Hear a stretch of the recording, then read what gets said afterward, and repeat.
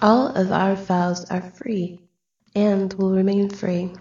If you like the show, you can show support by donating $1 to help with expenses. Just use the PayPal link on our website, YouTube channel, or Facebook page. Thanks.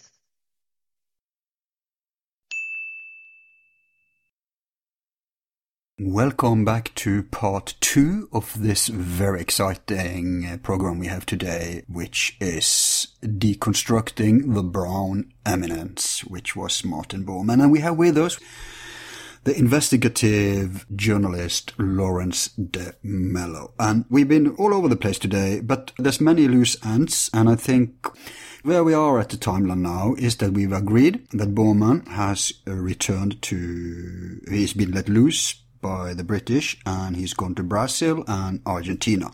But before we continue with that timeline, Lawrence, I have a few questions for you. All right. Let's start with, we were talking about the evidence for his survival, and I noticed you mentioned one thing that we haven't addressed in any other shows yet. So I wonder if you can expand upon that, and that's the dentistry lead. Yeah. I never managed to track him down. And his name was Hugh Thomas, and he was a professor of pathology and dentistry. And he was one of the chaps that analysed the actual dentistry at the time of, later on when they were doing all the forensics. And he actually wrote a report that some of the dentistry within the jaw of Martin Bormann, and I do believe it was Martin Bormann that they found in 1972, was actually dentistry that could only have been performed post sort of 1950, because you know how dentistry sort of changes and it gets, more. Right. And it evolves. Yeah, it evolves. So that was, you see, what happened was when they found the corpse and they used Hugo Blask initially, because they didn't have DNA then. Well, they had DNA, but they didn't have the analysis. They used the dentist of Bormann, and he was also the dentist of Hitler, Hugo Blask, to, from memory, do a sketch of Bormann's jawline and teeth, etc., etc. So he did that, and they identified that. And as you know, what they did, they published Martin Bormann corpse is found. But they failed to include, obviously, that there were irregularities for the timeline as to him dying in 1945. But what automatically happened was everybody assumed, well, they found him there where they said he died in 45 and that he'd been there ever since, but he hadn't. He'd been taken back there, and there were some very important events. Very clumsy way to try to. I believe they were in a hurry because this was a desperate reply to Manning and Farrago's book, because people were starting to get turned around by that. And so they needed to come up with some debunking, right? Well, yeah, I think they waited for him to die, and then they waited for the right time. They had to put in the planning, remember where he was found. You remember the details how he was found. He was actually found where workers were actually constructing for the ULAP playground or something. They were building a playground or something on there. So planning permission had to go in first. So I do believe that planning permission was all prepared, ready to put him back when the time was right. And then they had to push it up in the schedule because of these books that came out. Yes. Makes sense. Yes. They say, okay, the piglet is down or the white rabbit is down. Let's put everything in order. Somebody puts planning permission in. It takes 10 months or whatever. I think he probably died in 1968. That early? Yeah. 69 maybe, yeah. Not 71. But there is this banknote. You know about the banknote? No, tell me about those. There is, he's signing, there's a paper trail for Bormann from 45 all the way, I think it's up to 1970. I think it's 1970. And I believe... Oh, you're talking about the banking receipts and etc. With his signature and stuff. Yes. Yeah. Yes. That's another thing. You see, you have this stuff here, but it's going to be ignored because they say, well, how can you prove this is genuine? And also you're talking also about the receipts that were held here in Argentina. And it tells how much gold it was. And it was actually signed by one of the not a cardinal, but he was a priest from the Vatican. You know, the guy that signed this was also connected to the church. Right. A few of these papers. But we have that. But Al, how can we prove it? He did get out. There's only one way we're going to be able to prove this, and that's through science. And that is what my objective is, to track down, which I believe I have now. And I could be completely wrong that this lady in the USA is actually one of the children, but I think there's a lot of... Oh, so she's in the USA? One is, yes. Then it's not the one they uncovered in the Hunting Hitler show? Of course not. There's probably a million daughters out there.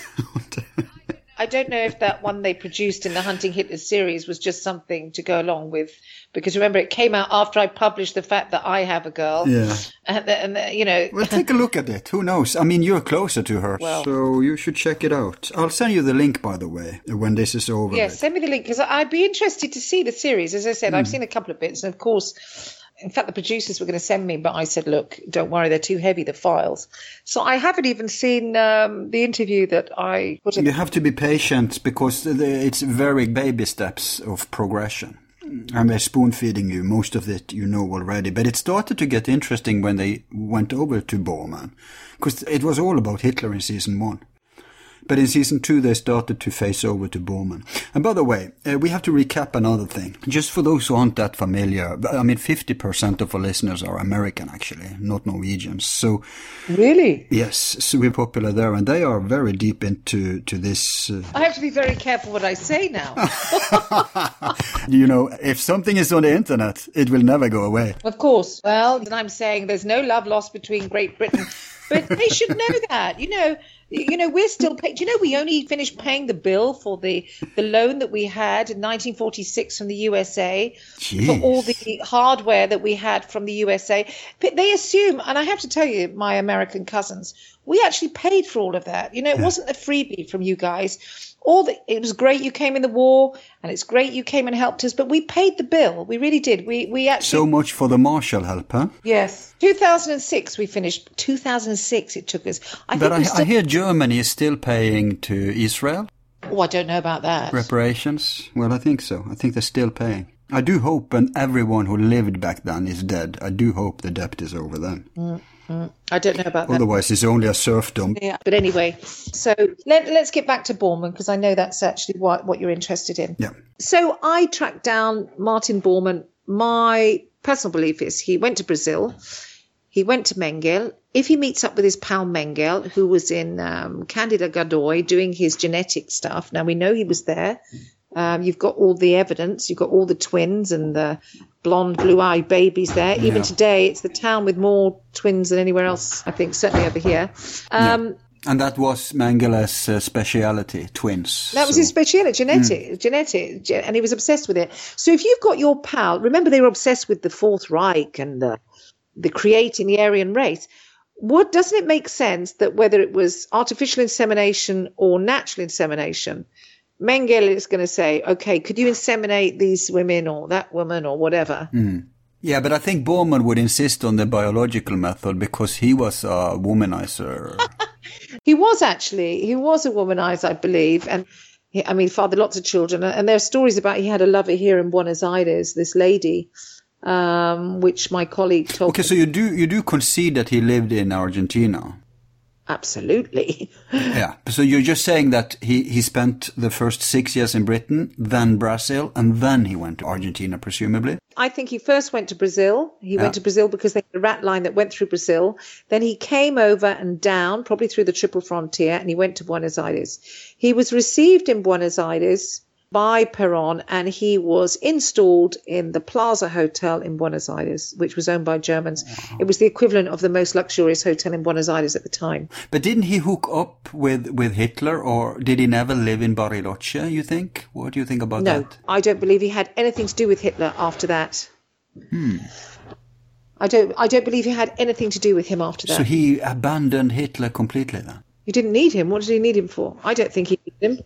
No. And he's not going to, he's on a mission now. He's got a mission. His mission's changed. So I think he came down, he was installed in the Plaza Hotel, and that is where it comes in with my connection who is the Commissioner George Silvio Collotto, Right. who died in 2013, and he was an ADC to 7 Argentine presidents. Wow.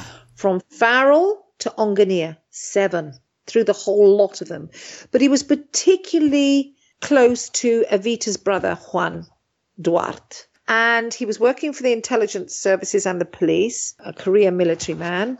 And he was very young at the time when he was with Perón. And he was called to office saying that there was a duty he needed to do. And of course, they never asked any questions. It's on a need-to-know basis. And he needed to look after this particular person. And he also needed to go make sure they were safe, accompany him in the street, not in cars, walking. And he also was sent on, I think, every 3 weeks to a month to go and pick up the invoice, the charge, the room service and everything from the Plaza Hotel and take it directly to Perón, and Perón paid it out of his personal funds. He actually do you believe they didn't want any economical trail to Bormann, so that's why What do you mean? Well, I mean, if Bormann paid him, obviously he had the finances to pay for himself, but did they pay in order to cover, or was it just like... Well, it's normal. You go anywhere in the world. It doesn't matter if you've got money or not. If you're the guest, the guest normally picks up the tab. You know, if you go and stay somewhere, You mean the host? The host picks up the tab. Sorry, the guest, the host picks up the tab, sorry. And that's normal that Perón would have sent somebody and said, bring me his bill and everything. Right. And also, and it keeps Bormann in a position that he's in a lower profile. He doesn't have to be dealing with monies at the desk. But this guy, he met Bormann then, obviously. He must have seen him. Absolutely. And he accompanied him. And he told me that he first met him in a house in Buenos Aires. And he was standing outside and he had to take the chap in, and there was this 2-hour meeting between Perón and Bormann, and then he came out and he sort of accompanied up the street to go. He didn't even get in the car, and he knows it was Bormann. I mean, now he says it was Bormann. I said to him, why did you never talk about this before? And he said, I felt that it was betraying Perón to talk about it now. Right. And he revealed this to me in his later years. On condition that you couldn't go out with it before he died, right? That's right. How did you know about that? And that just shows that he wasn't out for attention or anything. In fact, he he had to honor his pledge, or maybe fearing for his life, who knows, or maybe both. Well, no, not for his life. I think he was concerned about his family, and right. What he did, he made it really difficult. He said, okay, I'll say, right, to make it safe for you, if I do this in your lifetime, I have to give you X amount of money. We knew that X amount of money would be absolutely impossible. But there was also an enormous amount of trust, because I'd built up a relationship with him over a couple of years. And he asked me, before I asked him about the Bormann stuff, to do a translation of his memoirs into English, which it never happened because it got very complex and there were lots of various reasons going on. And it was only towards the end of that I said to him, George, you have to talk about this. And we discussed it. So I was very fortunate that he trusted me with that information. That's quite a scoop. I've seen the interview online, or just a trailer for it. What I did, and it served a purpose, you see, I totally hacked it to death. Okay. Because I wanted to draw attention to it. And of course, that's why Hunting Hitler came for me, because they knew I had it. So I gave them some of the unedited. Actually, they've got a lot of it there. And they used some of it. And the reason I put it on there, so it couldn't not to be reproduced, but of course, you've got to turn people on to ask and this is not all about money. I mean, if it was about money, Alv, I'd be in a much better position than I am. And you probably know this. A lot of the researchers like myself, investigators, we live sort of hand to mouth, because you're spending more money than you're earning on these things. Yeah. And we work we're so off the grid. Yeah.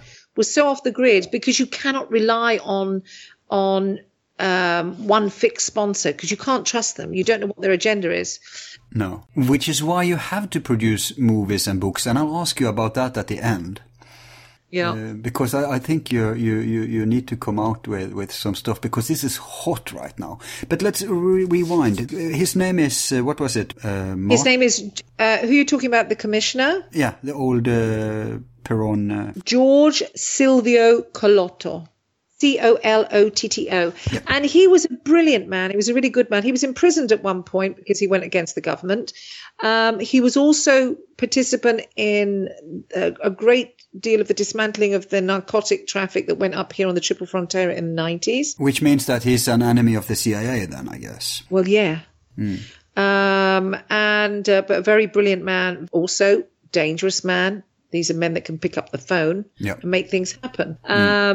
But there is a change of the guard. I was talking with somebody about this the other day. I give information to, and they say, "But why now? And why did some come out with not?" And I really do believe the old guard, the old school, the old boys network, which my father or probably your father were part of.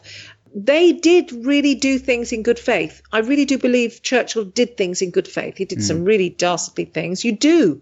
What is it they say? All is fair in love and war. Yeah. Okay. So you do some really, really weird things, but I do believe they did it in good faith with the idea that you and I, we can live in a democratic, free world, a fair world.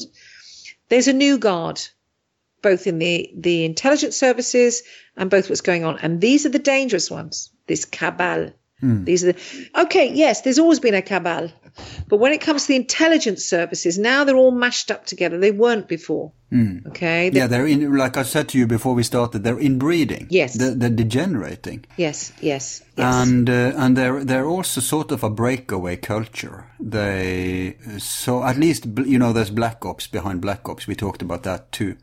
Yeah. And I believe you need to have one foot in society to have some sort of identification. But the real problem, as I see it, is that when they were so almost criminally neglect or naive to let Martin Bormann go, if they didn't have any leverage over him, that they could control him, then they kind of are complicit in what happened, because he built up this huge empire economically. But they were part of it. Yeah, so they're in bed. They weren't negligent.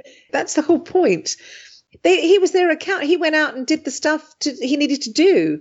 And they'd had him long enough. Yeah, money went through Dulles company. What's it called in Wall Street? Dulles. Yeah, what's it called again? What they called it? Oh God. Sullivan and Cromwell, I believe. That's right. Yeah. Okay. Yes, there's a big but that's just one of many tentacles. One of very many. As I said, Yuki Goni said 750 companies.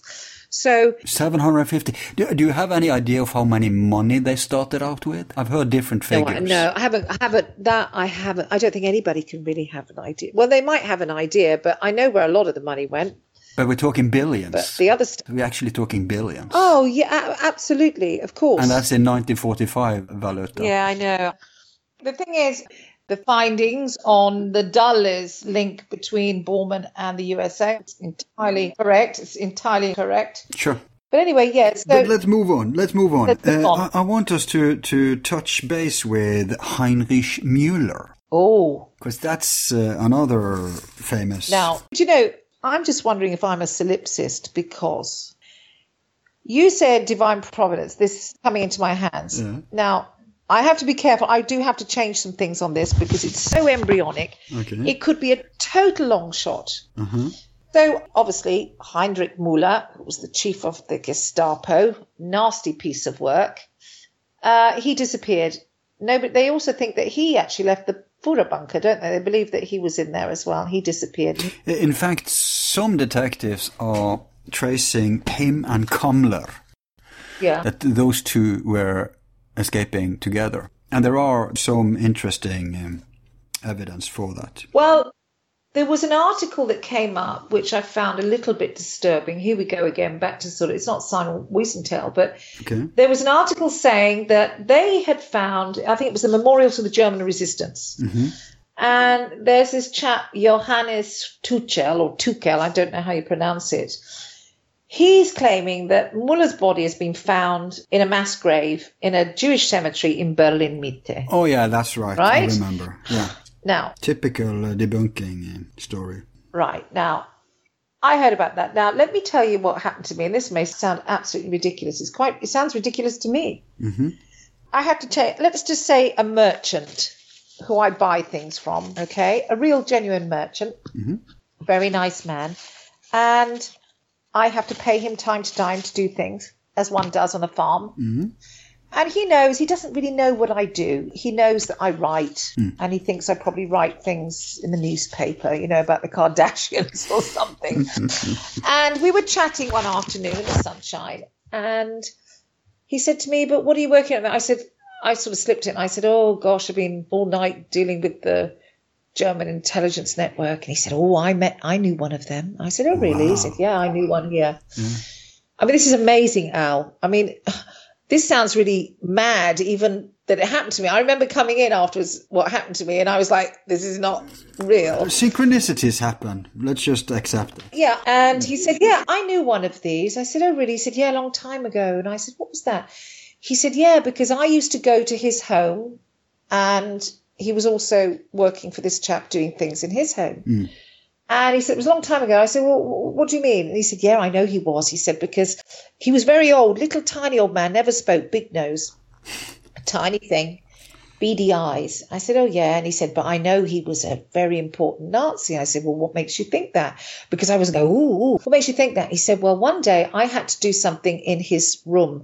He said, "But he had two homes. He had one home in the country, which I can't reveal where it is. One home in the country, a small little sort of place, with about 4 acres, a couple of dogs, some chickens and rabbits and honey. Now, we know that Eichmann was also doing that stuff, rabbits and honey. Beekeeping? When he was here. Beekeeping, yeah. Mm-hmm. So he said to me, yeah, he used to give me pots of honey, and he couldn't speak very good. He just spoke a few words of Spanish. And I said, what was his name? He said, well, not many people knew his name, but I always used to call him Mullah. I said, well, oh, okay. The bell rang already there, right? I'm not thinking, because I was thinking, oh, okay, no. Too good to be true. He said, yeah, well, it was Mullah because I had to do some papers for him for something when he did this reconstruction. Yeah. So, and they're not that clever. Let me tell you what I'm saying. They were so arrogant, these guys. Now, it may not be what I'm saying. They didn't even use code names, huh? Or pseudonyms. But it gets this gets better. This gets much better. So, okay, yeah. I'm starting to sort of break out in a very... Ladies don't sweat, we glow, but I was sweating. So I said, oh, really? He said, well, I said, what makes you think that he was a Nazi? Did you have conversations? Because I'm trying to be very, not like excited because I didn't want him to shut down on me. Of course. He said, no, I was in his bedroom one day and he said he had this beautiful framed picture by his bed, like so 8 by 10 or something. Mm. And he said, there he was, in this silver frame, black and white photograph. His head, he said he had all this thing on, with the skull on the top. I said, oh, really? He said, yeah. And he was really smart, with shiny boots on. And he even had like an iron cross around his neck. I said, whoa. And he said, yeah, it was very funny though, but he had shaved the sides of his head. His side of his head was shaved. Wow. So I then thinking, oh my goodness me. So I said, what was he? So I tried to slip him. I said, was he very tall? He was a tall guy, was he? He said, no, he was very small, beady, long nose. Now, we know that Mullah was tiny. All right, could be anyone. Mm. So I decided to set him up. Now, first of all, I asked him about the property. And he was very nervous then. He got a bit nervous when I asked him where it was. Yeah. And there's a reason I can't reveal on here, but basically... the property's been handed over to an organisation to protect certain people, right. Which is interesting, the very property. Yeah. And the main house was razed to the ground. Now, Eichmann's house was razed to the ground. Mengel's house was razed to the ground. Is that to get rid of evidence then? No idea. Mm. Maybe just to cover it over and pretend it was never there. I don't know. Mm. But he told me he had 2 properties. He had one in this place, which is actually not very far from me. And one in Buenos Aires, in a wealthy part of Buenos Aires. Mm. He told me he had a wife. He had no children. The wife died before him, and he died when he was very old. And I said, well, he said, oh, this was years ago. He said, I think this was in the late 80s, he said. So I thought, how am I going to approach this? Because I need to know. And he said, so when he said about the photograph, he said, oh, what a beautiful photograph, because he's an Argentine. They don't give a damn about Nazis. It's not like, oh, Nazi. He said, oh, you were a very important man. what a wonderful uniform. You must have been very important. And he sort of hustled across the room and quickly took the photograph and put it flat in the drawer. And he said, that's not me. That's not me. He said, come on, you don't need to be shy. You can see it. He said, no, it's not. It's a cousin of mine. After that, he shut up. He wouldn't invite him back. He was the only man that could do the job he needed to do. And he didn't talk to him after that. He died and the house was razed to the ground, but part of the property was handed over to a government organisation. Now, I'm at the point at the moment where I'm trying to, because I'm not going to take that on face value. And the way I can do this is actually I'm not going to say what I'm doing. So. No, but you're trying to corroborate it, right? Yeah, of course. Now, what I did before I even go to that effort, because this is just a name, this is just a face, and this is just a photograph that I haven't seen. Yeah. So I said to him, come over one day. I'm just curious. I said, because I'd like to know, maybe that man is part of my work. It could have been that, I didn't make out some big guy. And I set him up with about 8 photographs of different guys in uniforms, which included Himmler and this one and that one. And I gathered various photographs of each character with some photographs in civilian clothes, also in uniform, and a couple that you can get. And I mixed them all up. And on my Mac, as you go across on the photo viewer, click, click. And I said, if you recognize any of these faces, 2 he missed of him, and then 3 he recognized. The others he didn't recognize. He said, that looks like him. He said, but he was very, very old when I knew him. He was very, very old, but I think that's him. And he actually picked out from this group of, I'm sorry about the dog, this group of Nazis. Sorry. But he picked up 5 photos of Müller. He recognized 5? Yes. Yeah. Oh, I'm so sorry. You want to take care of the dog, or? What, should we shoot it, or? No, but I don't know. If something is up, maybe check on him. Okay, so I do apologise. All right, wait a second. If you don't behave, you're going out. I'm sorry about that. Okay, back on track before we move on in the timeline. Okay. Where were we? Müller. Yeah. Yes, go on. Because anything considering Müller is interesting. Yeah. All right, then, let's go. So Müller, then, if we are to believe this lead, then Müller must have been operating in Argentina too. Do you think he was in touch with Bormann? Okay. I'm not even going there, Al. I'm not even looking at that. But if you think about it, I'm not even going that far down there. I mean, this is just something that dropped into my lap. It may have nothing to do with him. But the way this man revealed this stuff to me, and he got a little bit nervous afterwards when I asked for some details. I need some information. And I explained to him, look, it's just part of my history thing. And he said, well, the neighbor, he gets very nervous about it. You need to meet him really, because he was very close to him, the neighbor of this chap. Neighbor? Who's still around, who was much younger. And he sort of befriended him like a son. He said, I need to have a chat with him, but he gets very nervous about it. He's very protective. And I said, oh, don't worry about it. It's not a problem, because I'm not going to put the pressure on. But what I'm thinking, why would he not be here? He disappeared without trace. Most of them got here. The large majority got here. Why wouldn't he be there? So it wouldn't surprise me at all. And also the fact that this, very convenient that this chap, this Tuchel, says that he's in this mass grave. Again, Jewish cemetery, of course. That they have to put that on to put the lid on it. And I don't know where he comes. Maybe he's got some really good information. I don't know, and I can't criticize the man, but I have to follow this lead and see where it goes. Absolutely, you should talk with the neighbor. Well, of course. Yeah. But I can't go too far into it now, because I will get cheese wired, and I've got too much. Well, it's unfinished business, but you're on it. I think I have to tell you, it's very compelling. There is more to it than that, but I can't reveal that. It's compelling enough that we think we've made some sort of grounds on that. But it wouldn't surprise me at all. But then again, of course, him being here has got nothing in comparison to Bormann. No. I mean, Bormann is the main man. He's the main man, as you say, the brown eminence.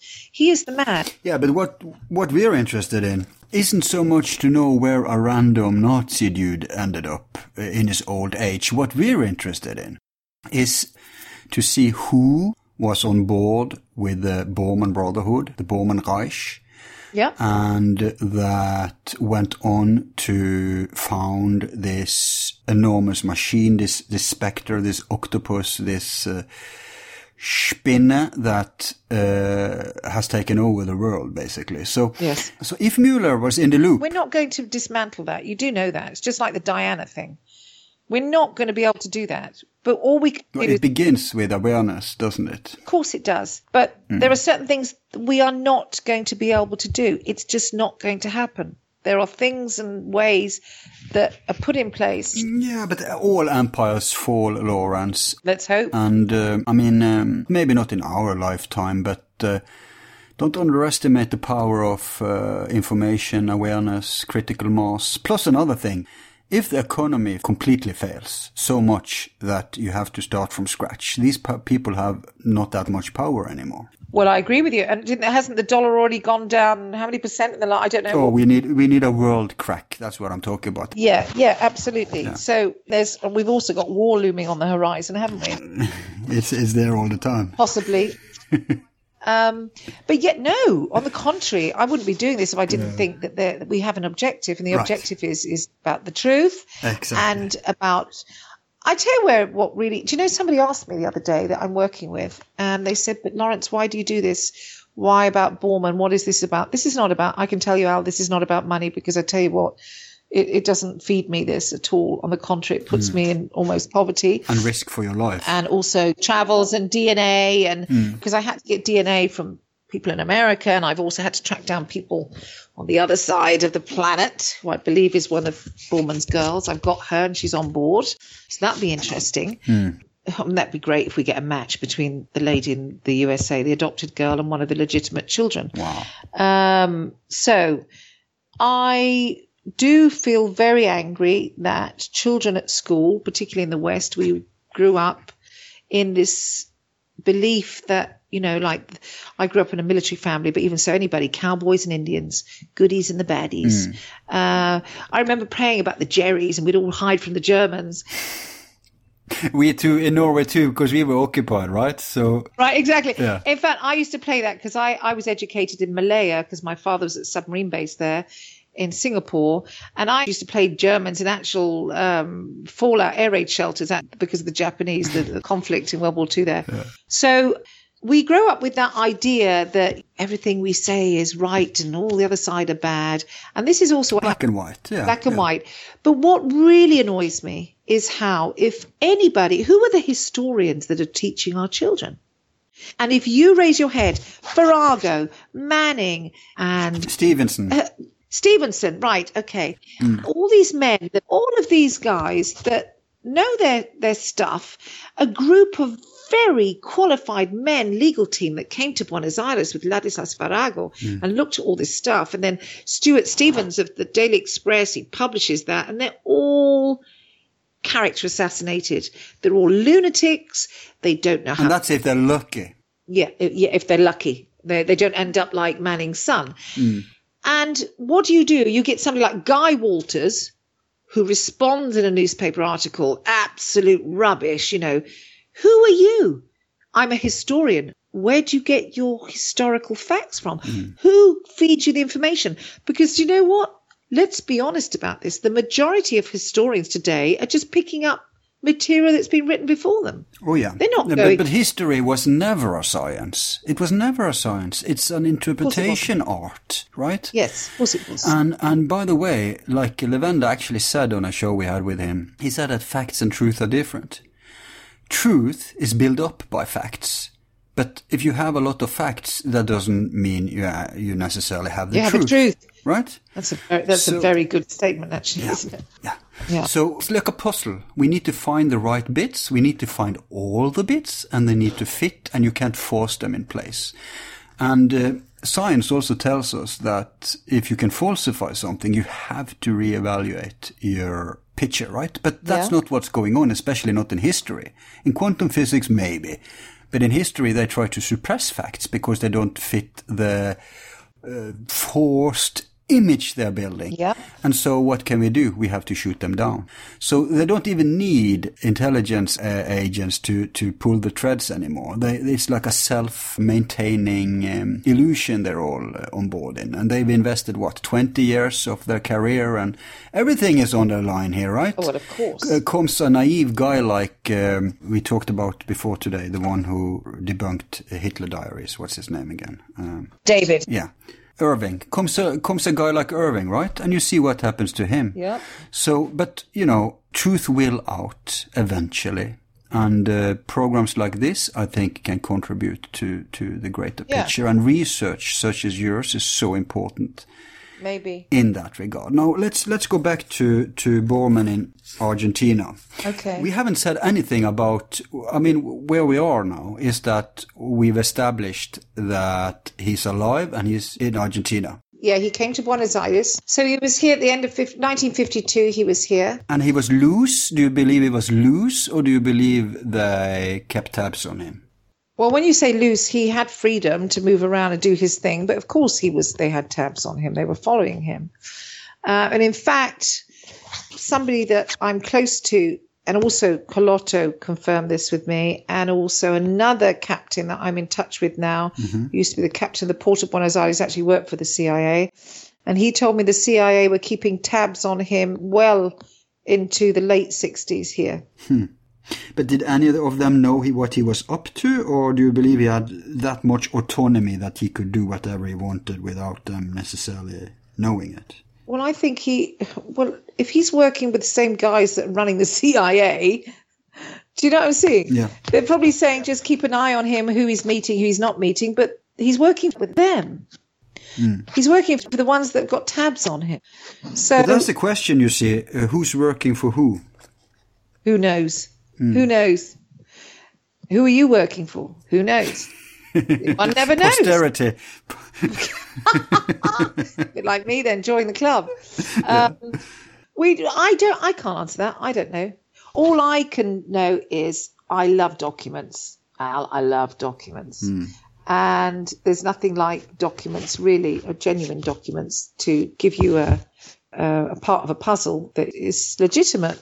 So, as I said, what I said to my colleague the other day, I'm not going to fill in, I'm not going to make up the bits I don't know, because it's completely detrimental to what I'm trying to do. Of course. And it would be dishonest. But you're not afraid to speculate, as long as you're open with that's what you're doing. Yeah, there are certain points you do guess, because you say you've got those three things on the table, and the only possibility, for example, you've got water in the middle, he had to cross the water, you understand? Then you say, well, how he did it, we're not quite sure, could it be that?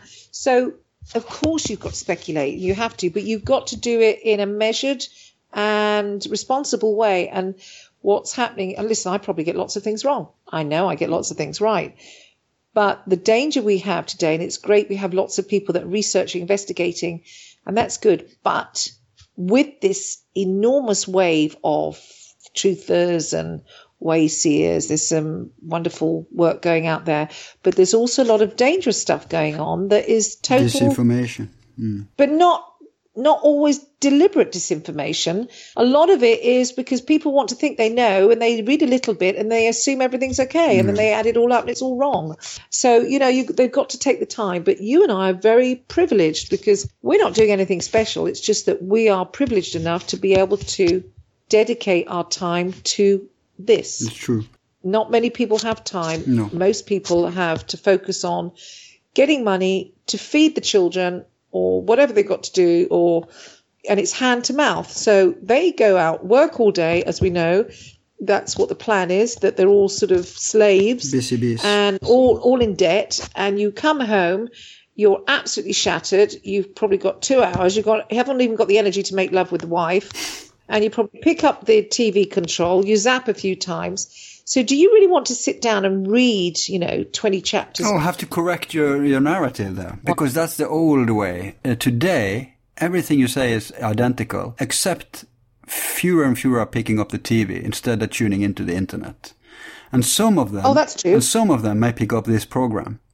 And because you and me have the time and interest and resources to put focus on this, then they can get the end product, right? And that's how we help educate our brothers and sisters who don't have the... No, I agree with you. That is happening.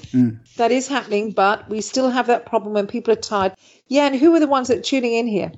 All sorts of people all over the world. It's interesting, by the way, that I've seen that in Bariloche people are tuning in.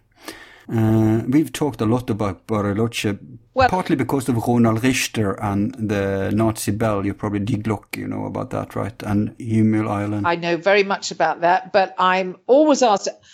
I have to be really honest, Al. These things I know about, the Dulles, the Glock, the German technology, the anti-gravitational technology. Yeah. It's all great.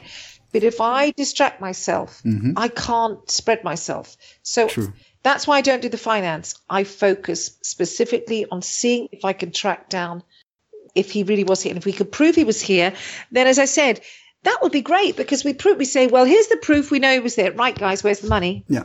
Or, as I've said before, how is it possible in this digital age of forensics and communication and access to everything that you're doing, they even know what color your knickers are, how is it possible since 1945 nobody has tracked down these funds? There's enormous wealth, yes. Where is it? Yeah. They know where it is because they're managing it and it's growing. So if it was legitimate that they were looking for it, they didn't know where it was, they would have found it, but they haven't. Well, they have. Absolutely. They know everything. There's no secrets anymore. Yeah, exactly. But but that's like asking them to out themselves, right? So, well, of course it is. And that's the whole point. We know there's a hidden agenda. We know it's hidden. So when people sort of say, oh, why is it important? It's such a long time ago. Yes, it's very important. Because, as I say, I believe it leads to the European Union today, the agenda of the European Union, the one world government, you go back to the Fourth Reich. Bilderberger, all that stuff. Bilderberg. Have you spoken to my dear friend and colleague, Tony Goslin? I exchanged some mails with him. I wanted to interview him, but we never got around to follow up on that. Been so preoccupied. But I have him on my radar. He's the man to talk to. About the heritage of all this. About the financial trail, because that and Bilderberg. I mean, Tony really knows his stuff on that. I mean, he's really... But I was a little disheartened because he seems to be skeptical to the survival of Hitler. But that's okay. That's his prerogative. But then I'm thinking if he's shutting down on such an obvious thing, maybe he's shutting down on other stuff too. But you see, that's a mistake, Al, and this is the point. I can have, for example, completely different ideas of how Bormann got here. Some will say a sub, some will say that. That's not important. That's not important. And if we focus on that, we're not going to move forward. And as you said, well, Tony doesn't believe about Hitler. It doesn't matter, Al. If you want him, bring him on for the financial stuff. That's okay. You recommend him. That's enough. I think he's the man to talk to you about Salomon and what's his name and Dulles and all that stuff. He knows his shit on that because he's also been following the Bilderberg organization. He's even been to the Bilderberg encampments. Wow. And he's a very good journalist. He was former BBC. He was also the head of the trade union for the National Union of Journalists. He's a really good journalist. So he's not just one of these guys that go out there saying they're a journalist, you know. It doesn't matter if he is... Oh, gosh, of course he died in the bunker. Okay, Tony, that's fine. But, Tony, tell us about what you know about Bilderberg. Tell us what you know about the financial trails. No, I see your point. So, see my point? Very well taken. This is good. So that's what everybody needs to think about. And this is also what we need to do on a political spectrum. I mean, look at that silly guy. The other day, we made this lovely human bond. And in 10 minutes, he said, I'm not talking to you. 10 minutes before he's saying, you know, like a digital hug, blah, blah, blah. Blah, blah, blah. Digital hug. Let's meet for a coffee. And you know you've got lots of people here that can give you the advice on this and this and this. And 10 minutes later, he said, I'm defriending you because you're anti-Semitic. I mean, how stupid is that? How sad is that? He probably does. And then they talk about bigotry. So we have to, it's about tolerance. We need to accept that we can have differences of opinion. And we may not all agree. No.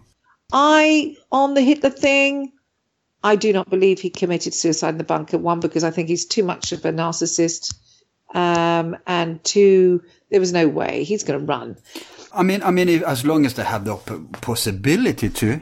Well, yeah. If he were serious about building the Reich, why would he give up? And by the way, we know they lay plans. We haven't talked about it today, but we've been talking about it with others before. This wasn't like a desperate. They had the plans ready long before the war.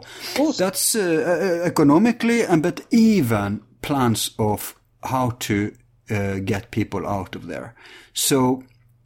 Of course they did. So when you say the British extracted him, then probably that was not a part of their plan. The Germans. So that must probably have been against Bormann's will. Or do you think he was in on it? Hitler? No. No, Bormann. When the British took him. Because I think Bormann could have gotten out without. Bormann was a typical money man. He was a whore. It was about business. He let's do business. Why wouldn't they do business? I mean, they just get on with it. But you think the Americans was not aware of this originally? I think they knew, but I think maybe they might have been bent backwards in that Churchill might have said to them, okay, back off, you know nothing, because remember, you've got Barbie, you've got Reinhard Gehlen, you've got Operation Paperclip, because I don't think the Americans really, really understand how many of these chaps were taken in and then made heroes in the community. I mean, the V2 rocket. Okay. Yeah, okay. I'm wondering about his movements when he's loose. Do you think, and I don't know, do you have any evidence or circumstantial evidence or signs or whatever of his movements until his death? Circumstantial evidence. He spent a couple of years in Argentina, but he was constantly crossing over to Chile, to Brazil, to Paraguay. So he was moving around. Yeah. He wasn't really static. He was busy, obviously, doing stuff. Yeah, he was very busy. He was in and out. And of course, he's not stupid. You don't sit the sitting duck. You're not going to sit there. You've got to keep moving.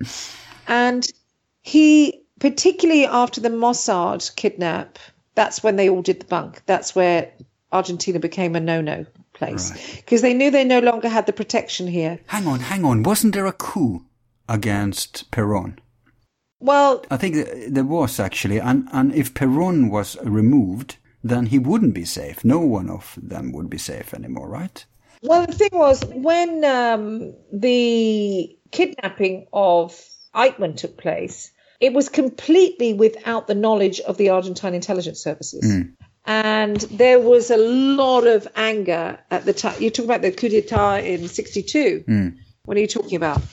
Yeah, well, there were various coups d'etats in bloody Argentina. I mean, they do it all the time. Yeah, but the point is that Perón wasn't constantly in charge there. There were periods where he wasn't. No, he wasn't. And at some point, they attacked Colonia Dignidad, and people to get from Colonia Dignidad, they went over to Argentina. But the thing is that if they don't have their people, I mean, they were safe under Pinochet in Chile, and they were safe under Perón in Argentina. But if they don't have their protectors anymore, then they need to change bases, right? They need to move about. So I was just wondering if Bormann maybe left after Perón was out. That would be prudent of him. Let's think about, well, I don't know. He came backwards and forth. Well, he was in office until 50. So, yeah, I suppose. Well, no. Yeah, but then he came back again, right? So he had. It doesn't matter that he came back, and it doesn't matter that he was actually sitting as president at the time, because he went in and out. And the last time he was there until 1974, 1972 or 74, I can't remember, 73, 74. Yeah. The point is, Perón was still there. He still had his network in there. Just because he's no longer the president doesn't mean that he cannot protect Bormann. Good point. Because they have the network. That network is deep. When I spoke to, when I asked the Commissioner Colotto about this extraction, this kidnapping of Adolf Eichmann, he said it was an absolute, they were fuming here, the Argentine intelligence services, irrelevant of who was the president at the time. Like, how dare you come onto our territory and take someone? And it doesn't even just matter about Perón. They were all Nazi sympathizers. They all admired Nazi Germany. When I say all, generally, they admired Germany. People on top at least. Because they wanted to associate themselves with high technology and smartness and brilliance and also this innate inferiority complex that the Argentines have. Yeah. And have always had. And notwithstanding all the money they would get from having Bormann on board. Yeah. Because remember, we've also got Richter that came over and started doing his program with Perón. Remember? So they were doing their atomic program. I mean, there was all sorts of things that was going on. Yeah, and I heard that Evita's charity was laundering of Bormann money too. So they had many vested interests. I don't know if that's true. I don't know. I don't have any evidence of that. It could be, could not be, but it's something that I'm not going to be able to find out. You know what I'm saying? So I don't know. Yeah, that's the money trail. So yeah. So I mean, of course the thing was, I was told that she never met Bormann. Perón met, and he met in this little house that he had. It was a weekend house that was actually given to him by a German. And it was by Rudy, what's his name? Oh my God, it'll come to me in a moment. Who was a German who was working here for Perón in the intelligence services. And he said that the meeting was like not a formal meeting, obviously. It was a covert meeting, a civilian meeting. What was his name? Rudy, I can't remember. Remind me. Okay, well, if it comes to you, it comes to you. But Rudy, it will come to me, not Rudy Richter. It's another one. Anyway, he was came over from Germany and he worked for Perón, and he set all this up.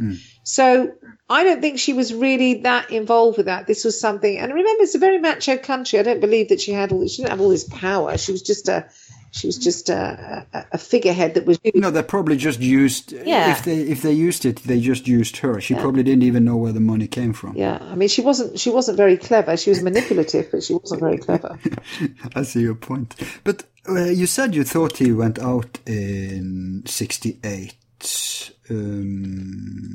How do you believe he died? What I've gathered from second and primary testimony.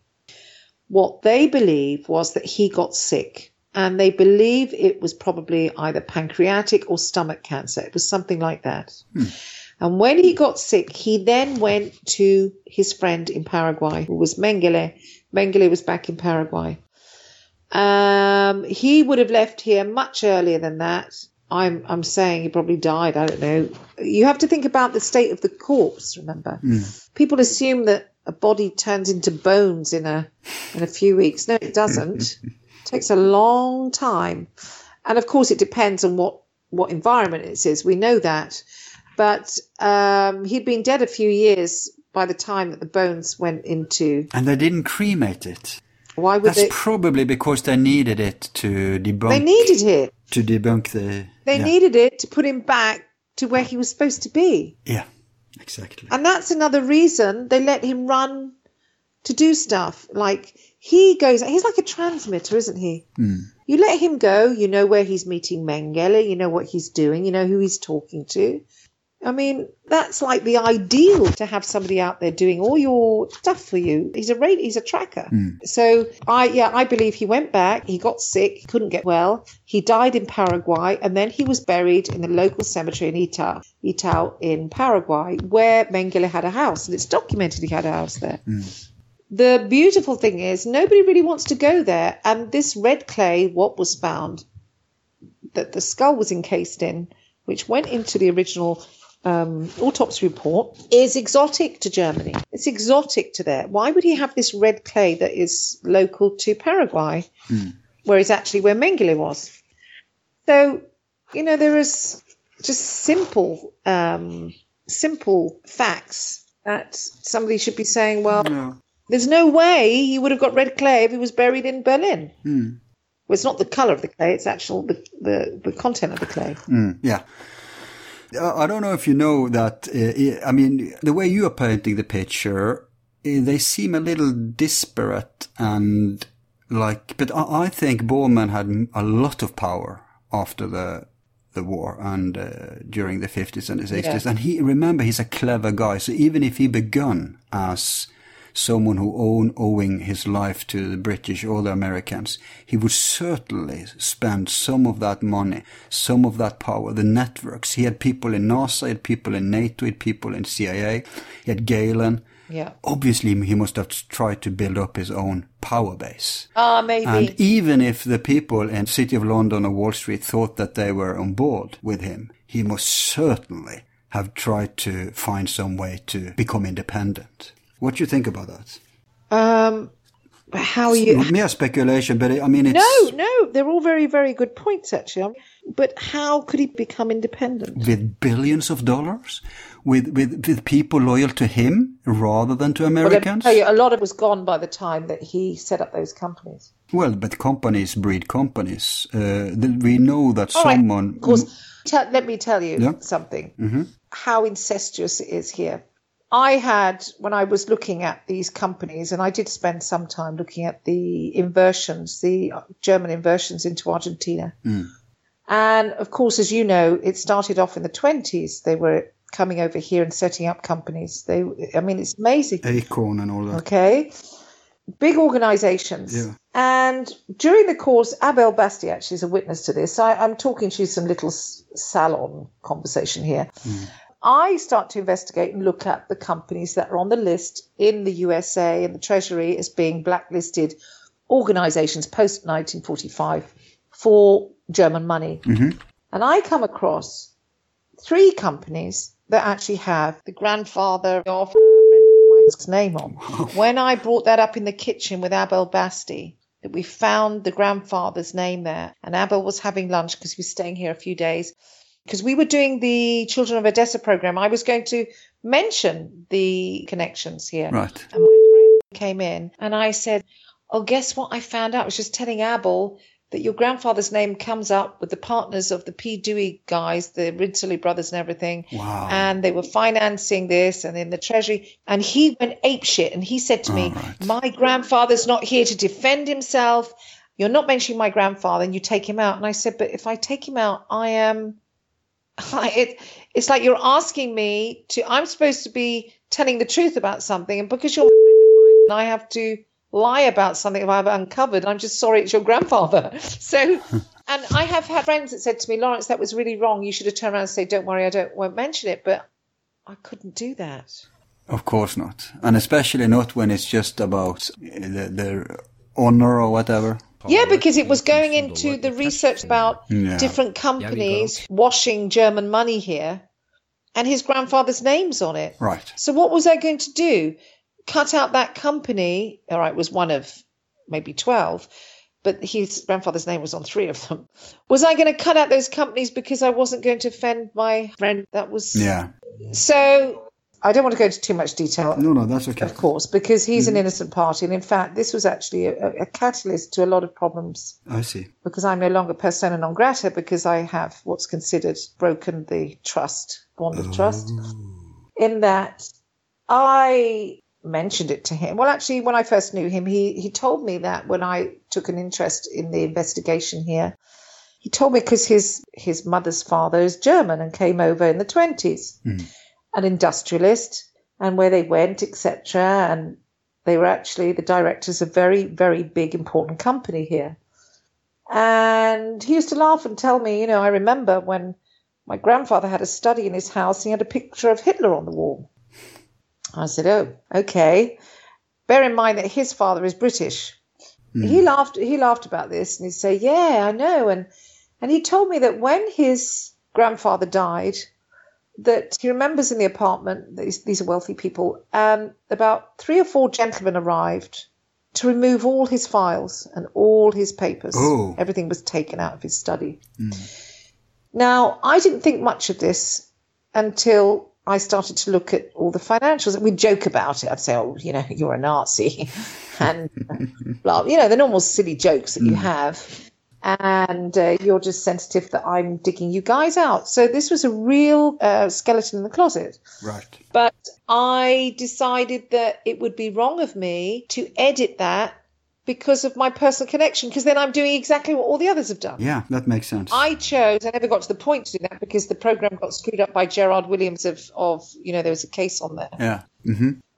So I discovered that looking at these companies that Ukigoni had on this list, and I'll tell you what the company is. One of the companies is Celulosa Argentina, and they were the big companies that were responsible for the paper. And also another two companies, his name was on it as a director and also shareholder. But also one of these companies, equal shareholders with my friend's grandfather, were the Rizzoli brothers, who are the Licio Gelli gang, the P. Dewey. So now we're getting connected to that affair. Yeah. Now it's going to get really dark. All your listeners are going to say she's completely nuts. No, we know about the P2 scandal. That's a matter of fact. Well, it also turns out that the one who was the director of the very big company was obviously involved with laundering German money and connected to the P. Dewey, the Licio Gelli, and the Rizzoli brothers. When he died, now the company, one of the companies he was running, had one of the biggest debts ever attributed to a private company here in the 80s. I think at the time it was considered a lot of money. It was about $400 million of debt. It was bought up by Citibank. Now, here's the interesting thing. When you buy a shell company, you are not going to keep the same directors in there because they are responsible for partly why the company's gone down the pot. Unless it's a facade. Unless it's not a real... Right. So they kept in my friend's uncle, who was his grandfather's son, as the director. And who is he married to? He is married to a princess of the Holy Roman Empire, Isabella Gonzaga, whose brother was involved in the Ambrosian Bank in the Vatican. Wow. So I'm completely talking openly here now. Yeah. So you get to a point you say, wow, if you look at, this is society here. If you look at society here, everybody has somebody that's connected to this spider. Because the society here, I'm talking about old aristocracy, Anglo-Argy, German, they all know each other. Everybody knows each other. They're all buried in the same cemetery. Yeah. I won't be buried there now. I have to go somewhere else. No, but you know, Lawrence, the thing is that it's the same even in America. And I mean, it's old money, old blood, old families. Yeah. It's a 0.1%ers, the movers and the shakers. And it's just, I think it's a little more visible, a little more apparent in a way in Argentina because it's kind of its own culture. Well, there's no shame to it. That too. They've been isolated. There's no shame, yeah. Yeah. And if you go into the drawing rooms of society here today, you will still see, I know it happens in England as well because I've got friends like that, but you go into the drawing rooms here and you will still find the maid in the black uniform with the white headpiece and who will serve with a silver tray. It's very old. You'd think you're stepping back 3 generations. The British here, the Anglo-Argentine community, speak better English than the actual English do. And the Germans are very, very present here. And you go to places here where they're only speaking German. Yeah, I've heard about that. You know that? The German club. And so this is why it's been a really big privilege for me to be here. Because what I've managed to do, Al, as I said, there are lots of great researchers. I've just been very, very fortunate that I really am a boot on the ground, too, hopefully, that has been able to access, find, mix, get information and be able to be taken into the confidence of certain people.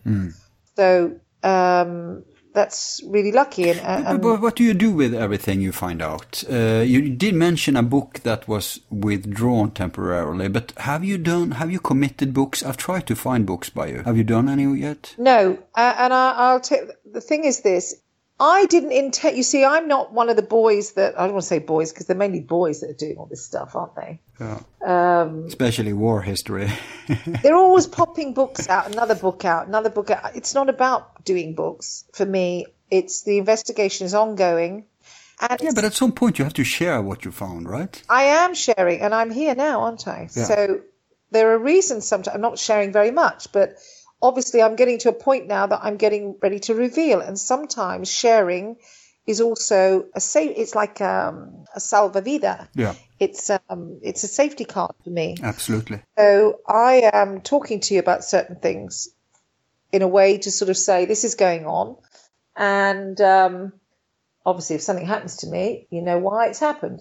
And for the record, you have no plan to suicide or to vanish in an accident, right? Well, this is why I say you need to be very brave to shoot yourself. You've got to be very, very brave.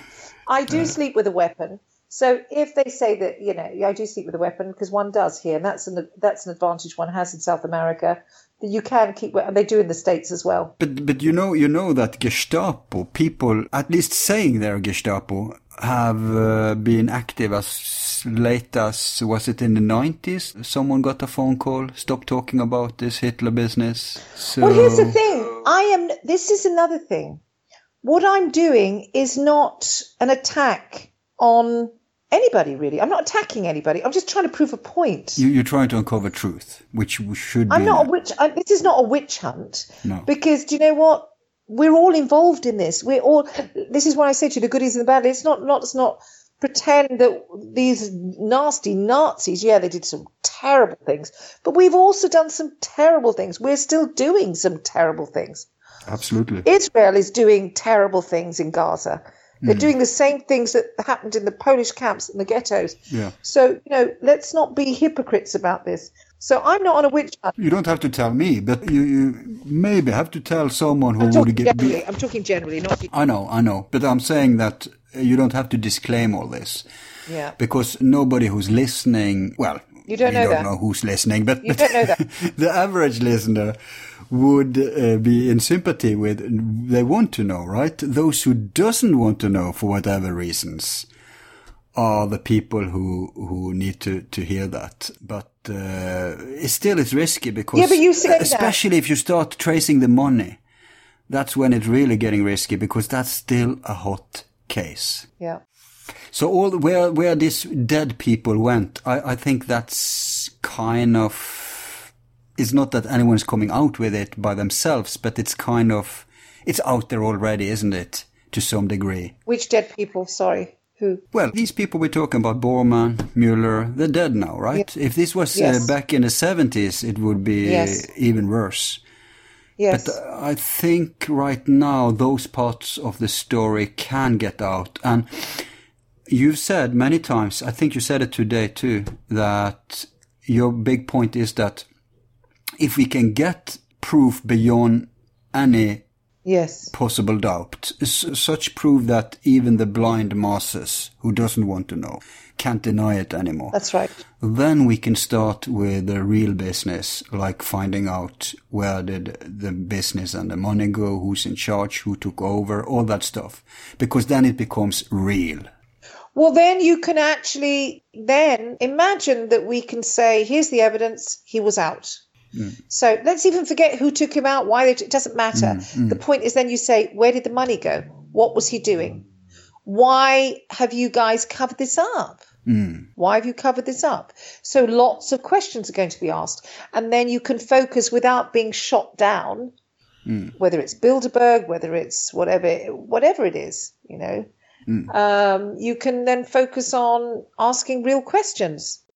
But having said that, as I said, and she is a really close girlfriend of mine, is Carol Rosin, who was the aide to Wernher von Braun in his last years. And she told me he was very distressed about the world. He was very distressed about the way things were going. He was very distressed about the state of the planet. And he was the one that gave her this legacy. And Carol went on to be the first woman that worked in the aerospace and defense.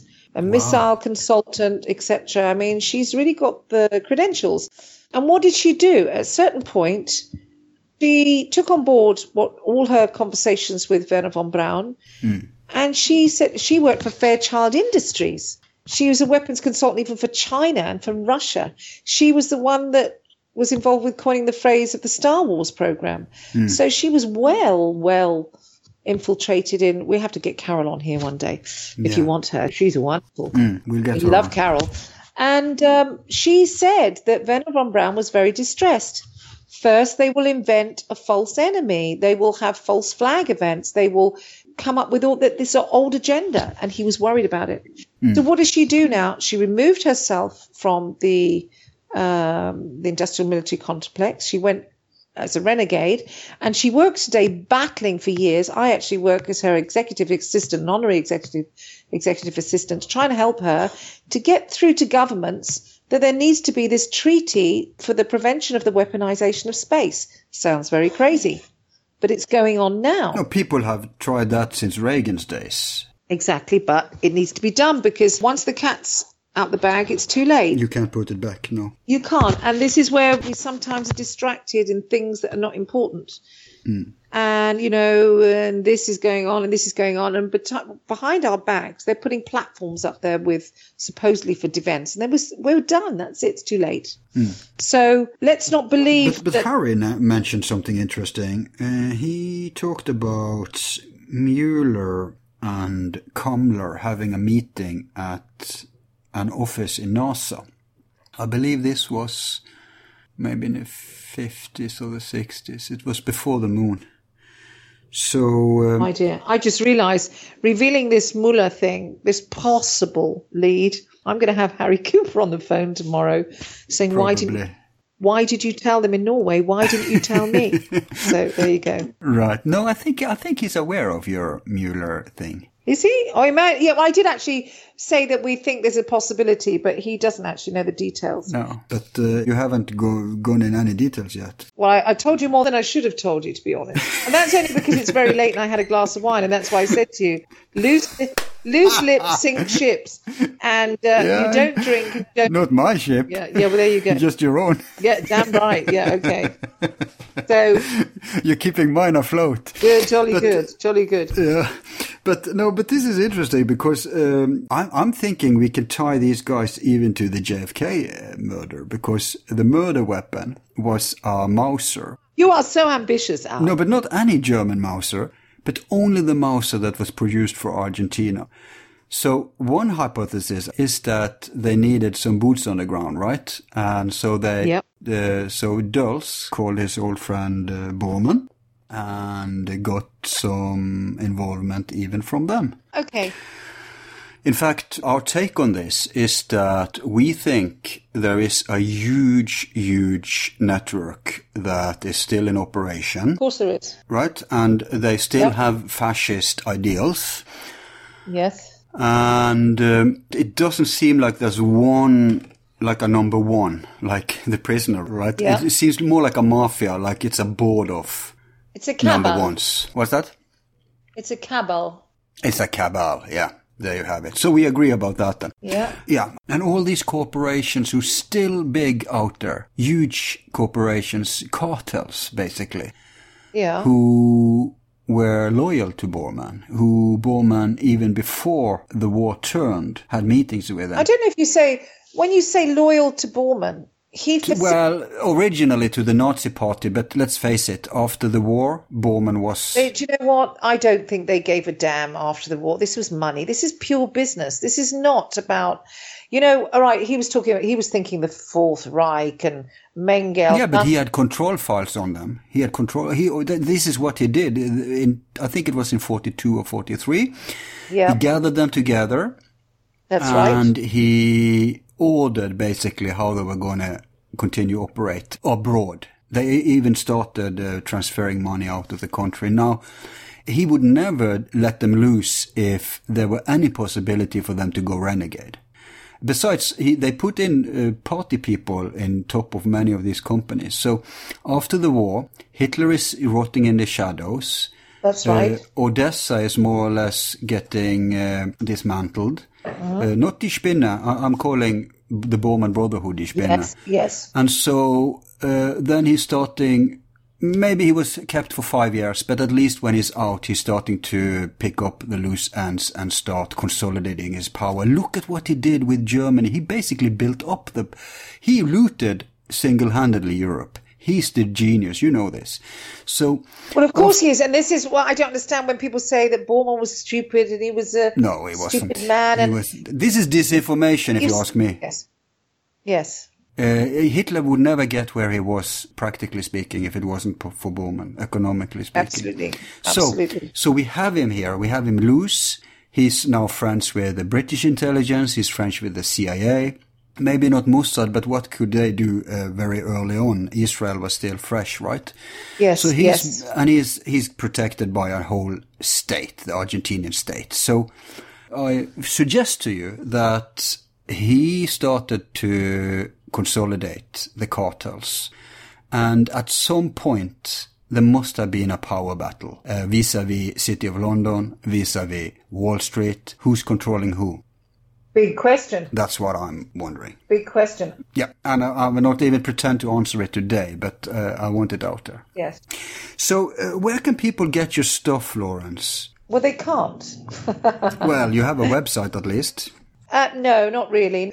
I have to be honest, I'm not organised like all these chaps are, these amazing websites. They bang out these pamphlets and PDFs and, click on here and donate. I don't operate like that. I'm completely focused on what I'm doing.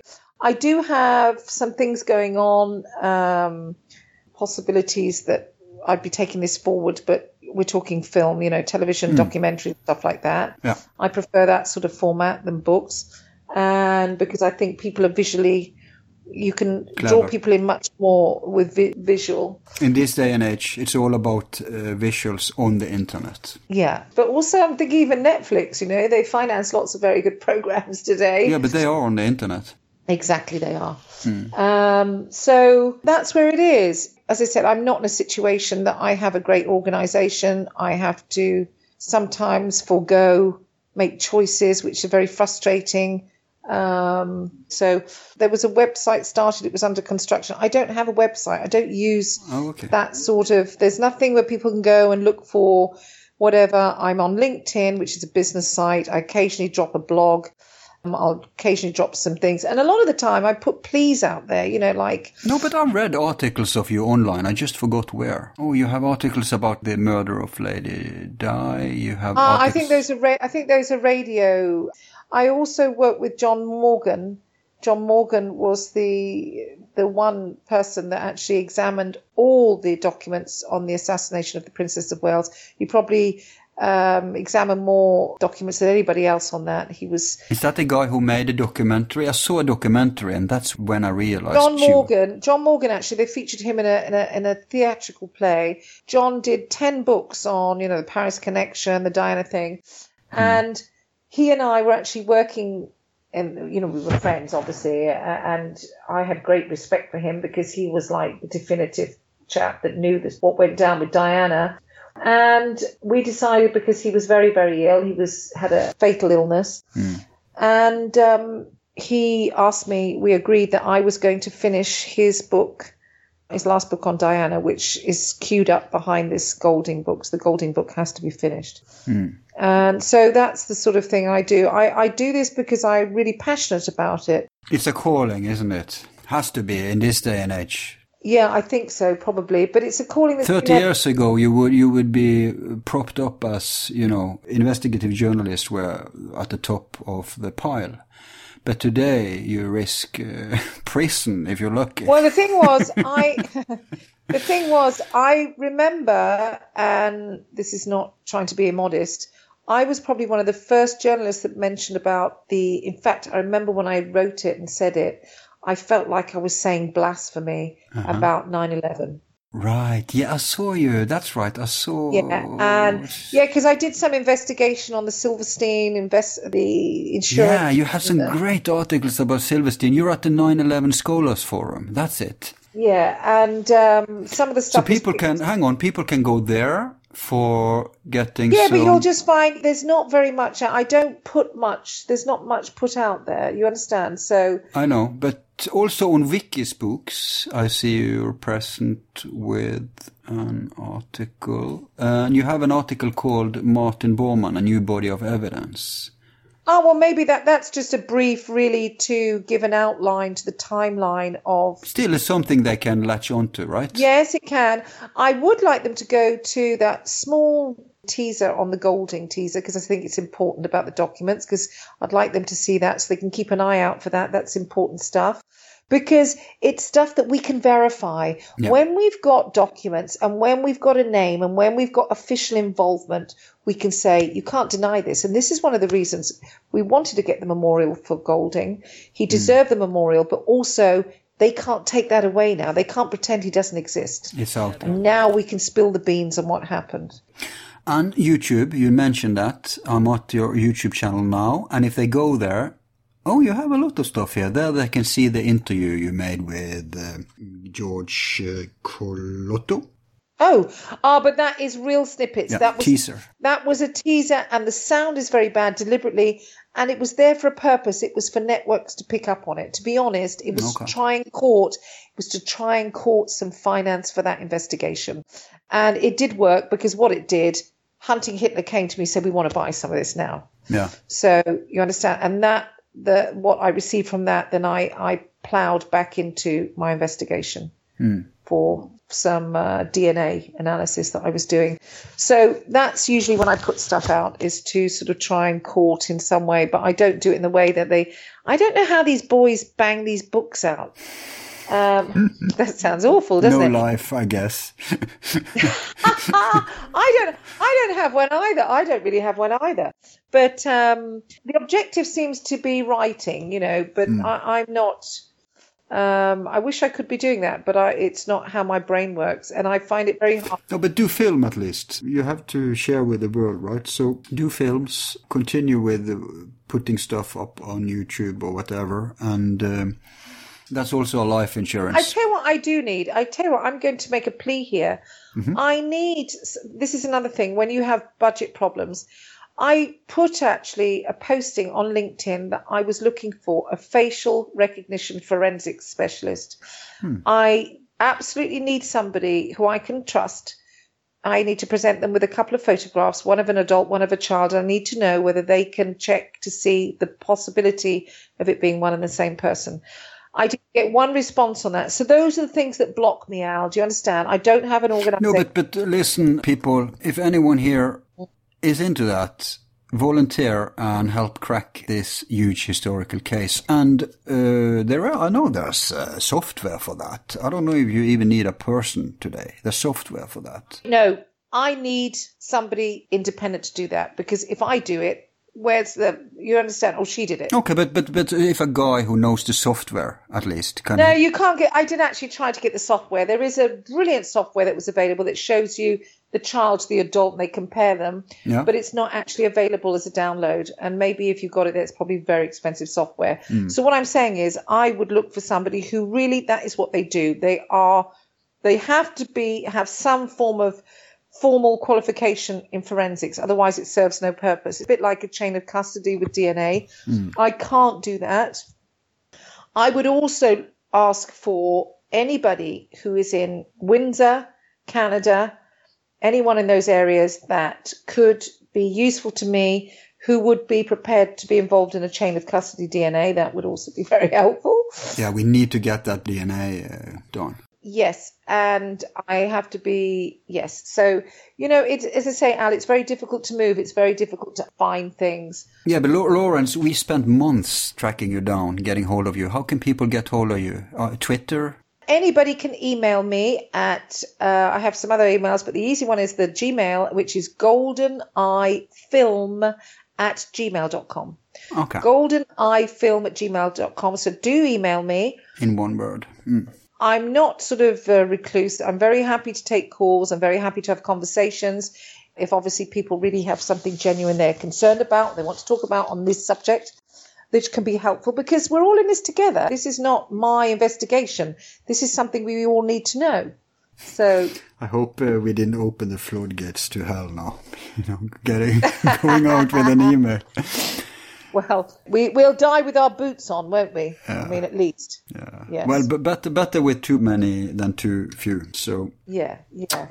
Contact her, guys, girls, if you want to help out or if you have something to contribute. She is an investigative journalist, and you take leads too, I guess. So if I have any updates on the Mueller thing, I will come back and tell you, chaps. Can't wait. I want you back in the future. And also, what about, one thing is Princess Di, but what about the P2 thing? Have you delved very much into that? Very much. Yeah, I told you, I was very, very interested in many. I mean, I think I took a fascination right back when it happened then. And that was probably one of the things that I'll tell you what started me off on my path of what I do today. My mother brought me the book, I think it was 1982, The Holy Blood and the Holy Grail. Wow. And that's a classic. Yeah, my mother brought that for me years and years ago, and I was living in Rome at the time. And I said, oh, God, that's a fat book, Mummy. And she said, you have to read this. It's marvelous. If I'm really honest, I think that book and the Roberto Calvi assassination under Blackfriars Bridge were the two key elements that really made me what I do today, because I started from them delving into all sorts of stuff, the Knights Templar, first Knights Templar, and then, of course, Opus Dei and, P. Dewey and the Vatican Bank. And he's a very nice chap. I'm in touch with Roberto Calvi's son. Wow. Very, very sad because, he knows his father was murdered. Yeah, ritually he's been murdered shot. even. Yeah, his name's Carlos Calvi. He actually left Europe. And we are in touch, and I would say when you're ready. He's a bit like me. He's always carrying on researching. And, of course, he's got the evidence, but nobody's going to publish it because he knows they murdered his father. And it was a terrible thing. But it was all very significant. For those of you that remember the thing, Blackfriars Bridge, all the symbolism, it was all very occult. So that was the sort of thing that really started me going. And then, of course, fascination. I did a series with my partner at a company I worked for at Pinewood Studios on the history of the mafia. And, of course, we got the information really from the mafia. I mean, if you want a story about the mafia, you have to talk to them. Wow. And Cosa Nostra, with the conditions that you don't talk about the Vatican, which is a bit frustrating, but you say, of course, and I didn't. That's like you can't mention the main... No, you wouldn't. But you know what's really beautiful about that? And this is the thing, and people get very shocked when I say this, about criminality. I have to say, Al, some of the chaps I met through that old school mafia, old school, it's changed now. I mean, I'm talking, 80s and everything. The original, traditional. Yeah, the old school. Yeah. If you shake hands, yes, I know they're criminals, but you know what? We've got criminals everywhere.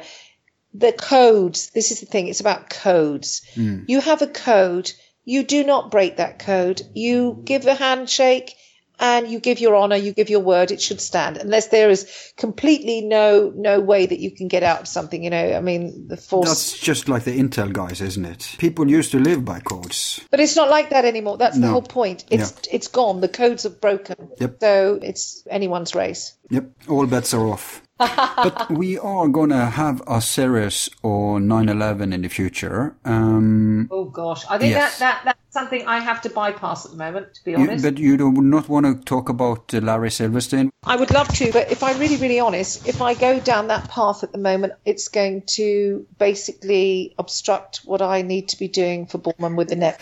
No, but focus on Bormann or whatever for now, Mueller, and let's say a year... No, I'll tell you why. I have to... This is where you have to sometimes play the game. And... You getting in trouble with that, or... Hello? Hello? You see, there you go. Full circle. The moment you mention Larry Silverstein, yep, the connection goes down. So exactly. There's my point. You see, that's basically saying, listen to what she's saying, we don't discuss it. No, I was thinking exactly the same thing. There you go. But who knows what the future will bring. What about Lady Di? The Princess of Wales. Lady Diana Spencer. Yeah, we can talk about that in the future, can't we? We can certainly talk about that. We can certainly talk about Mohammed's organisation. We can talk about how Mohammed is a really good man and how he's got completely set up. Yeah. And how his son he wasn't directly murdered, he was indirect. But I will say about the Diana thing, you see, here's the thing, very, very quickly. People assume that Diana was assassinated because she was dating an Arab. That's what they say, an Arab. It's much more complex than that. And you probably know what it is. The thing was, what is the main catalyst for this fake war on terror? And that is keeping the Palestinian people of Gaza in that ghastly situation, because it's a breeding ground for fundamental Islamic terrorism. The flag, the challenge on most genuine fundamentalists is because what they're doing to the Palestinian people. So if you break and open the gates of Gaza and close down that ghastly camp and let those people out and have fresh water and all the things that they deserve in any civilized society, they lose the place where they can groom and manipulate fundamentalists that are used for this fake war on terror. Yeah. Diana, the Princess of Wales, was the most famous woman in the world. And she was just as powerful as Mother Teresa. So if Diana said something, it was front page. When Diana said, let's get rid of these anti-personal landmines, which that was the start. They got rid of her because she was getting involved in and that's why they called her a loose cannon. A loose cannon coming from the old thing, being on the ships when the cannons were not strapped down. Yeah. And she got involved with the movement, and people rallied behind her. People learned mainly about anti-personal landmines in Angola and Africa, all around Africa, because of Diana's campaign. And what does she do? Principally due to her and her name, that they actually banned the production of these. And who were the main producers of this? France, Britain, Germany. Massive losses in weapons, okay? So they knew, it's a bit like Hendrix and it's a bit like Lennon. You know, they're dangerous people, because if Hendrix said something, I mean, they murdered him. Hendrix said something, or if John Lennon said something, it's going to be everybody that follows him like, yeah, listen to John Lennon, listen to Jimi Hendrix. So when she was dating Dodi Al-Fayed, the concern was that Dodi Al-Fayed was pro-Palestinian. Dodi Al-Fayed was, the next campaign that Diana was going to do was probably going to be about the inhumane treatment of the people in Gaza. And she would have drawn attention to that, and she would have swung it that people demand that Israel stop this, and Egypt open up on the Rafah border, that they stop this dreadful concentration camp of hell that's still there today. And that would have stopped all the breeding ground for these fundamentalists, which are then headhunted. Notwithstanding challenging Israel's agenda, or the Zionist part of Israel's agenda. Absolutely. It would totally topple it down. They need it. They have to have these crazy Islamic lunatics. The good enemy, right? Yeah, they need them. The good enemy. And here's the thing. People say, no, what happens is, as you know, these are genuine crazies. These are lunatics. Normally they're very vulnerable mentally, and they're headhunted and they're taken and they are controlled, just like Klaus Barbie, or a bit different. He was actually directly working for them. But then they're manipulated and funded themselves by our services to go and do these awful things, to draw more attention, to lose more of our freedoms, to, you know, the normal political agenda. And it's just really sad, Al. I sometimes you think, you know, when I saw that, and I'm sure as most of us here did, when I saw the images of those children, oh my God. I mean, I'm a mother, but even if you're not a parent. Which one? I mean, there's so many children. Talking about Syria now? Yeah, the last one last week, with those children, you know, gasping. Oh, the gas attack? Little boys, the gas attack, the chemical. Yeah. I mean, it's just, who are we? What's happened to us? It's just horrific. So in some ways, I live in this sort of semi-third world country where the internet doesn't work, as you noticed this afternoon. But it's a safe part of the world, at least. But do you know what? You don't have, I don't know how it is in Norway, but I know in the United Kingdom up to a few years ago that due to the CCTV, I think they said you were photographed more or less sort of 380 times a day if you walk around London. It's probably more than that now. Yeah. Although, consider that between the hotel and the Alma Tunnel, the Princess of Wales is not one photograph on the CCTV. So, Good point. You know, Good point. That's interesting. That was one of the things I raised. But anyway, we'll do that another day. We will. And I must say, I always, you know, I never paid any real attention to that. I always thought that was like a ridiculous thing. Like, what? Is that a conspiracy even now? But then I saw more or less... What are you saying about what, Diana? Yeah, the whole Diana thing. I think people are prone to dismiss it if they're not putting some attention to it.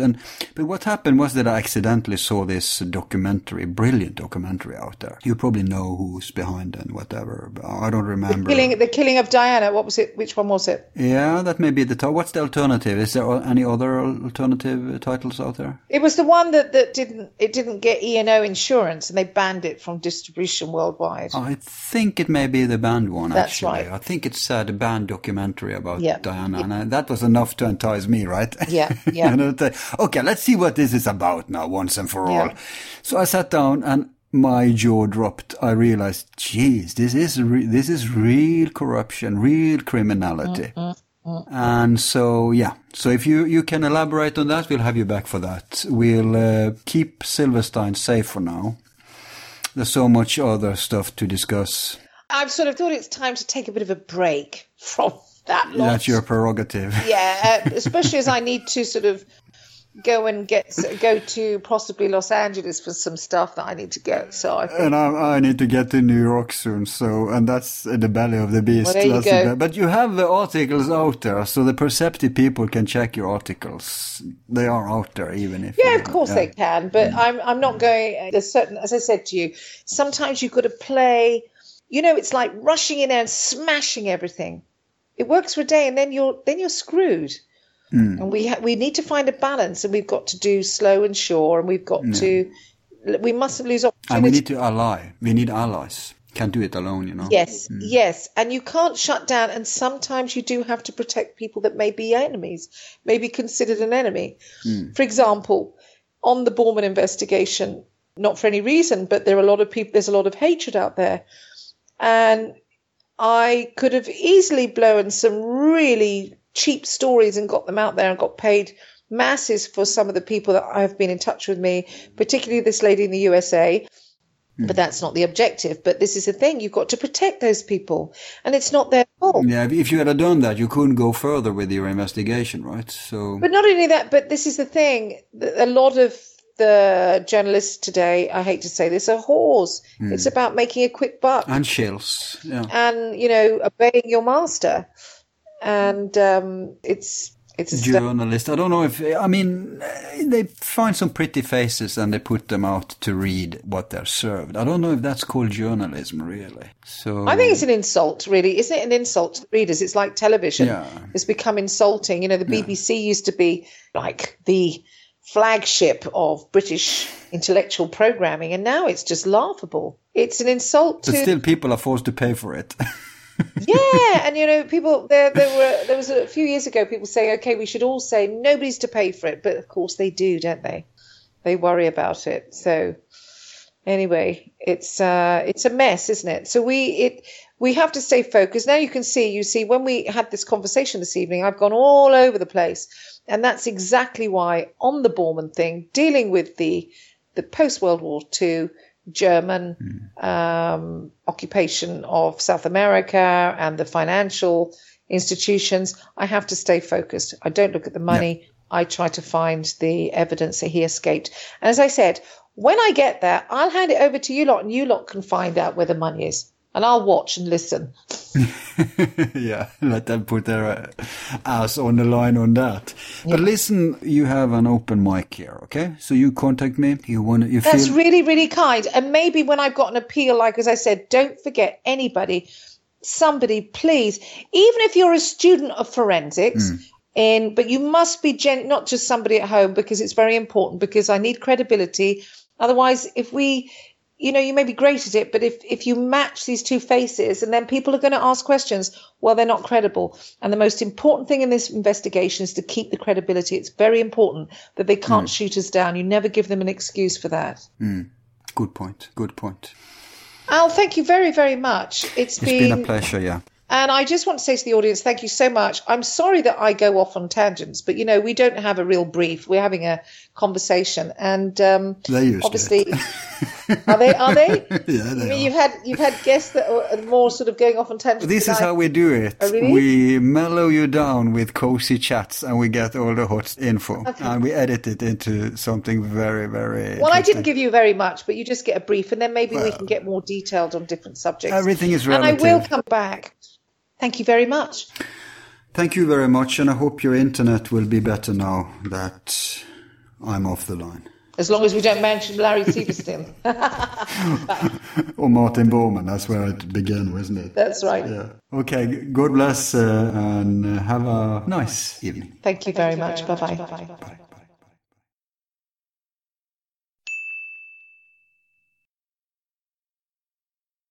Thanks again to Lawrence for opening up to us, sharing her interesting research and views. Let's round off this episode with a few quotes. "The more we do to you, the less you seem to believe we are doing it," said Josef Mengele. "We know the Russian methods exactly. I haven't the faintest intention of being taken prisoner by the Russians," said Heinrich Gestapo Müller. "Situation very serious. Those ordered to rescue the Führer are keeping silent. Disloyalty seems to gain the upper hand everywhere. Reichskanzlei is a heap of rubble." Is the message wired to General Admiral Karl Dönitz from Bormann in the bunker at April 28, 1945. This clearly verifies that there indeed was plans to rescue Hitler, and even that the orders were already out. For more context to this quote, check out our program called An A-Bomb for Herr Bormann, where Carter Heydrich substantiate that this message was a red herring to throw Dönitz and anyone listening in off track to his own imminent escape. Now, I have an update for you. We have launched a separate channel at YouTube where you will find short forum clips. These are either previews from pending releases, teasers from old shows, or bonus stuff from our website that are dumped to the public. So even if you subscribe to our main channel, you will not get everything from that. So do subscribe to our new channel. Besides, we need the ratings, where whether you have donated or not, subscribing to both our channels at YouTube is of tremendous help for us. Without boring you with the technical details, it's sufficient to say that the more subscribers and views we get, the more possibilities we get, and the easier our work will be. Also, if you cannot afford supporting us economically, allowing the ads on our programs to be shown and preferably played out, and even better be clicked on, will also help us out. And of course, since we have limited resources, word of mouth is our primary modus operandi, so do spread whatever of our shows you enjoy to your network and at social media. And remember, if you have donated, you can sign up at our website and then log in to the Patreon section to access more stuff than you will find at YouTube. A huge majority of our patrons have not done this yet, so if you are one of them, now you know about it. That's it for tonight. Stay tuned for more shows in this series. Until then, I remain your sincere host, Al. Thanks to our patrons and my team. Be seeing you.